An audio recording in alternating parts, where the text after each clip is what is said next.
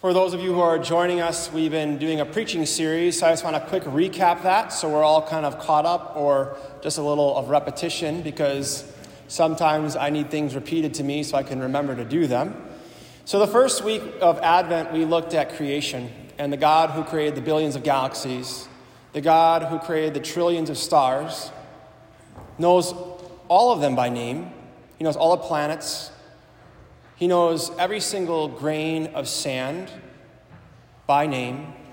But there's one creature he desired to be in relationship with, and it's you. And he knows you all by name. And he created everything effortlessly. He spoke, and creation happened. And he can handle our anxieties. We looked at 1 Peter 5:9, where Peter says, "Cast all your anxieties upon him, for he cares about you." And we asked that question of why is there something instead of nothing, which is a really good question for those who struggle with the existence of God. And last week we looked at the question of, well, what the heck happened? Why is everything all screwed up? We talked about the devil and hell and his plan for destruction for your life. How he actually wants to enslave you and torment you and tell you those awful lies that you are not good.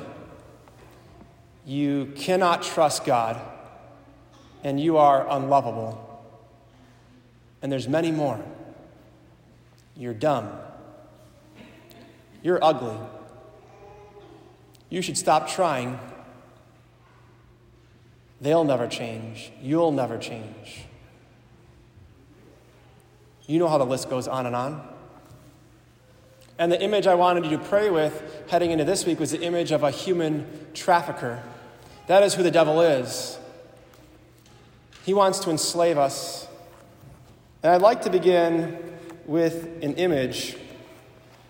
So I want you to imagine for a moment that you are in a dark room. Hands and feet bound by rope. You are helpless and absolutely terrified. You want to sleep, but sleep is dangerous because it makes you even more vulnerable. So there's no rest. Suddenly you feel a hand on your shoulder and you actually jolt. Because right now, touch means harm.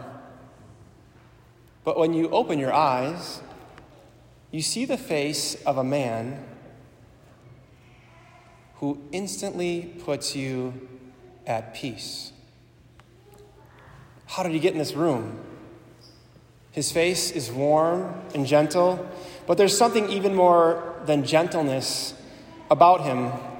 He exudes utter strength and confidence, and just the sight of this man gives you a sense of security and even a belief for a long time that this nightmare can end.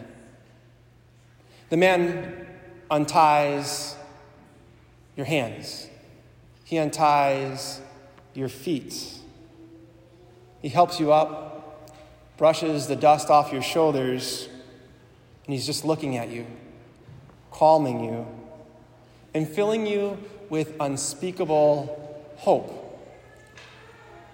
He walks towards the locked door, outside of which your captor lurks. Conflicting emotions fight within. You fear the man who is outside, but you're exhilarated at the first prospect for a long time that you might be able to escape his hands. And as the man begins to turn the doorknob, you realize how much dread that you don't want to witness in this confrontation between this gentleman and the fiend who is outside. But as you leave this room, it becomes clear that the confrontation has already taken place. The trafficker is on the floor, hands and feet bound, mouth gagged, covered with duct tape. He can't touch you anymore. As you step around the one who terrorizes you, the man who bound you, your tormentor, turns to you with a smile and he has no power over you. And the gentle man looks at you intently, and he says, he can't harm you anymore. I have overcome him. I have sought you out personally to rescue you from his grip. Do not be afraid anymore. Question: why did God send his only Son? Why did God become man in Jesus? I don't think a lot of us have a clue. We look to Scripture to tell us. In 1 John 3:8, it says, God sent his only Son to go to war with sin and death and destroy his evil tactics. We even hear in our first reading today in Isaiah 61 and 62, which is fulfilled in Luke 4, when Jesus says, the Spirit of the Lord is upon me, and I have come to set captives free, to give sight to the blind, to heal the brokenhearted, to proclaim liberty. I don't think a lot of us know that Jesus. So what I'd like to do right now is just to pray for a moment. And we want to pray for the grace this week of having unshakable confidence. Because this message, my friends, is for all of us. Even those of you who rarely ever come to church. Or maybe you're thinking, this is my last shot. So I'd like to pray for a moment. So please join me in the name of the Father, and of the Son, and of the Holy Spirit. Amen. Heavenly Father, I ask that your Holy Spirit fall upon me to give me words that will move hearts today, and to fall upon every single person who is in this church, and to give us the grace of unshakable confidence. And I ask for the grace to lift up Jesus Christ crucified as the greatest sign of hope the world has ever known. Please remove all distractions, all darkness from this place, Lord Jesus, so that we may know that you are the one who has come to rescue us from the hands and snares of the devil. Make all these prayers in the name of the Father, and of the Son, and of the Holy Spirit. Amen. So I'd like to give you two images. The first image is of D-Day. So for those of you who don't know that, that's from World War II. And D-Day is when the American Allies landed on the beach of Normandy. And if you saw a picture of that, maybe you've seen pictures of that, and someone said, why are the American troops landing? It's pretty clear. They're there to fight. And when the people of Europe saw that headline, the Allies have landed, there was so much hope from this Nazi dictator in Germany who had been harassing them and killing their families left and right and enslaving them in concentration camps. I think everybody knew that when the troops landed, they were there to fight. The other image I want to give you is an image of the Holy Family. That is an image of the Christ child just born, and Mary and Joseph. If somebody asked you, why are they there? How would you answer? They're there to fight. I don't think a lot of us know that. I was never presented that gospel, that Jesus growing up. The Jesus I was brought up with was he's kind, he's compassionate, he's kind of like Big Bird, right? He's a puffy cloud. He doesn't really affect your life. So I didn't change. When Jesus is presented as cute, at a certain point in your life and my life, we stop caring. Cuteness does not lead to conversions. Warriors lead to conversions. When you and I know that if we were the only person on earth, that Jesus Christ would have went to war with the devil to win you and me back. When we know that he desires to personally set you free from your bondage, your addictions to pornography, alcoholism, social media, technology. When you realize that he desires to come into that dark room and bind up the strong man who is Satan, and he would have done that just for you, when you realize that, when it sinks from your head to your heart, and Jesus is no longer cute, but he's moved to warrior, that moves mountains. And I think a lot of us have been brought up with the big bird Jesus. And you've heard it before, John 3:16, for God so loved the world that he sent his only Son to save the world, not to condemn it, but to set it free so that all who believe in him might have eternal life. And the image of God is love. That works for some people, but not everyone. And if it works for you, I'm not judging you, okay? So please hear what I'm saying. The second image that's often given for Jesus is the image of making atonement for our sins. And we often use a lot of words in church like salvation, paschal mystery, grace, mercy, and we don't know what these words mean. So I want to talk about the word atonement real quickly. Atonement is often used in the courtroom image of God. At the end of your life, you're died, and you're in the courtroom, and Jesus is in the robes, and you have clearly unconfessed sins. You've denied him over and over and over. You didn't trust him. You didn't repent. You had so many opportunities to change your life, but you didn't. And he says, you are guilty. And your life sentence is hell forever in the hands of the human trafficker. But instead of you going to hell, Jesus, the just judge, takes his robes off. And he says, I will pay the penalty for you, so you are free to go. For some people, that image works. But some people get tired of sinning over and over and saying, he paid it all, which is true. But the image that I would argue is the most impactful is Jesus as warrior who came to go to war with sin and death. Ask every man in here, girls, what is your favorite movie? They're not going to say Bambi. They're not going to say a rom-com. They're going to talk about a fighting movie. Top 5, right? It's going to be something about boxing, or it's going to be about Braveheart, or it's going to be about war, where people lay their lives down for others. A lot of people are moved by that sacrificial love. Very moved by that sacrificial love. And we have to ask ourselves, why did Jesus come? So when Christmas Day happens, we know how big of a deal that is. We are actually moved.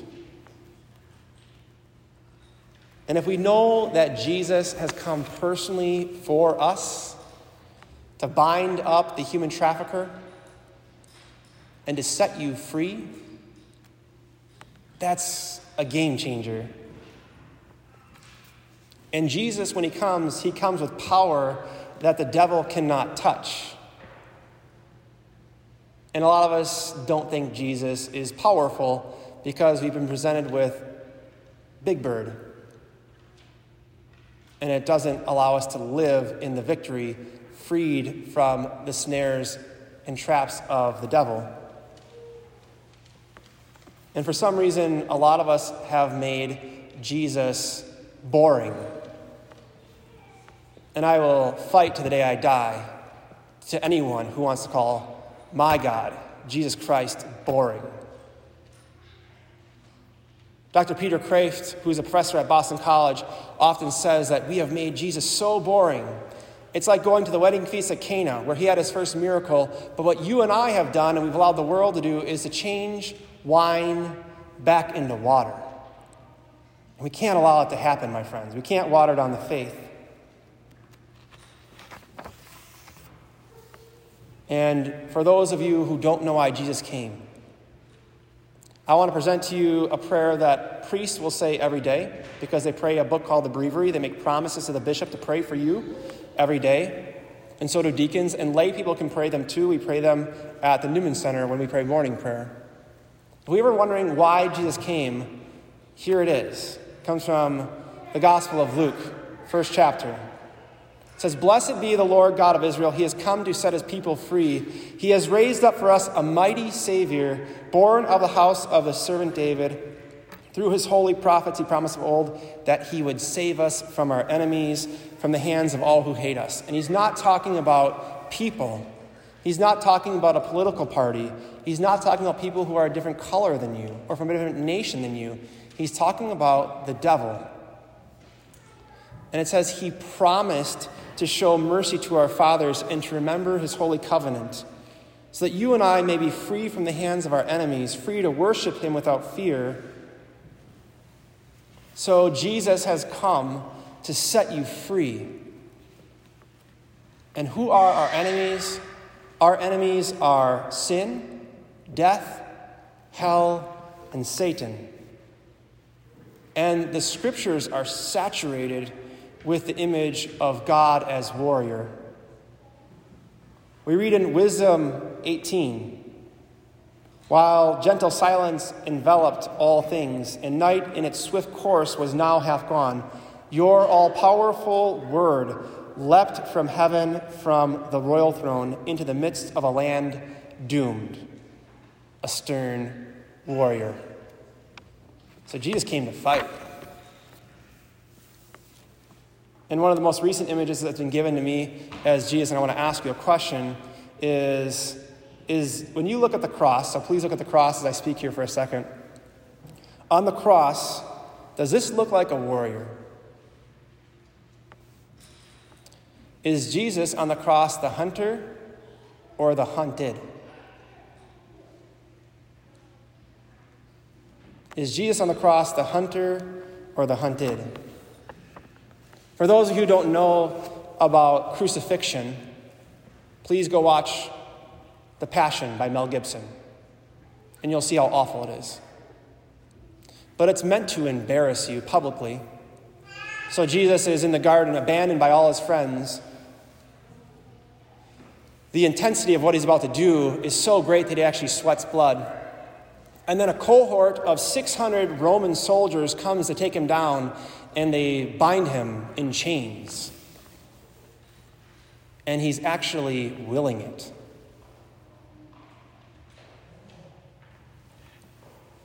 Jesus is whipped and scourged. A crown is placed on his head to be humiliated and mocked, and he's slapped in the face. Our God is slapped in the face, and he's willing it.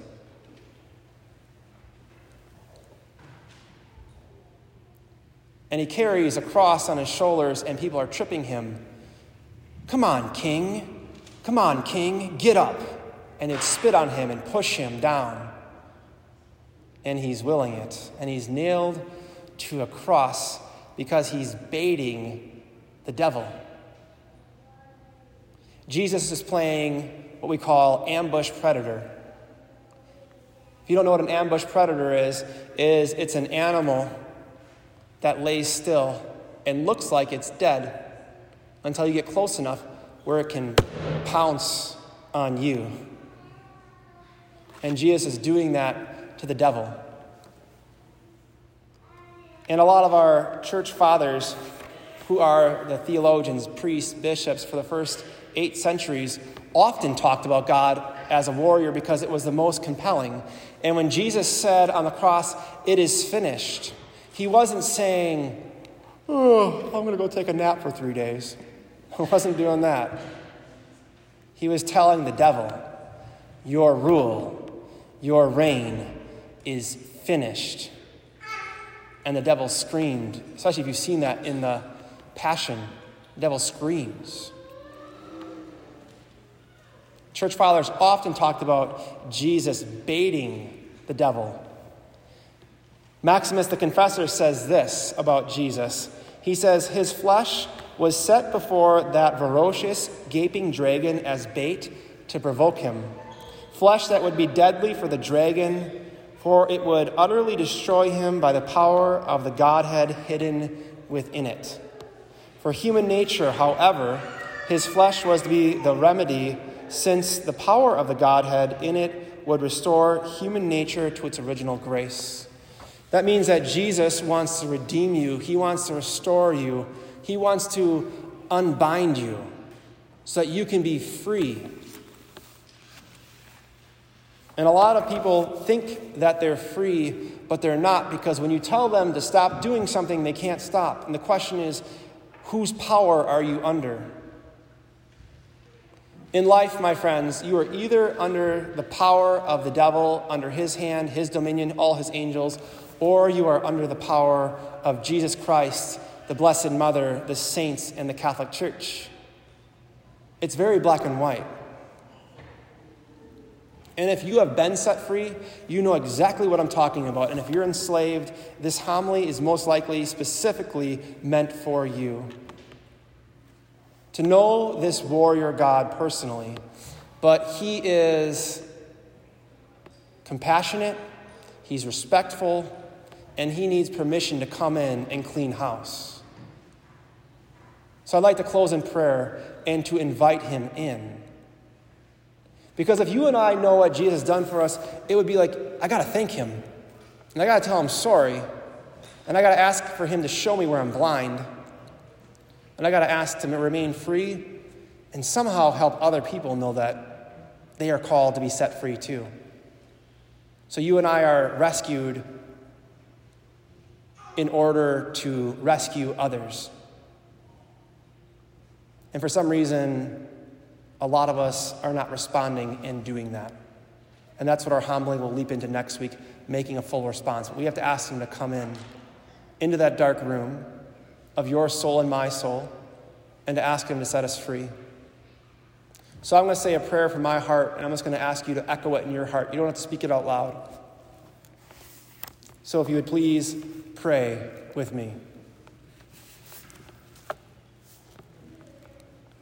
Heavenly Father, I thank you for sending your only begotten Son, Jesus Christ, to go to war with sin and death, to set me free so that I may know that I am good, I am beautiful, I am worth dying for.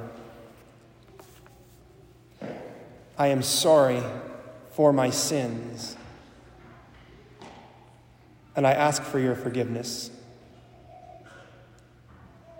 Please help me trust you, and I invite you in right now to unbind me, to remove the chains that tell me I'm not good enough, that tell me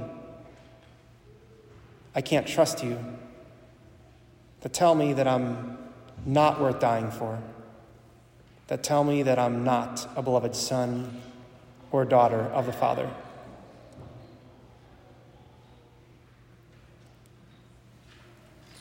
Please give me the grace to move forward with your Son Jesus this week and the rest of my life. And give me, Lord Jesus, unshakable confidence in knowing that I am who you say I am. A beloved son and a beloved daughter, that I am good and that I can trust you.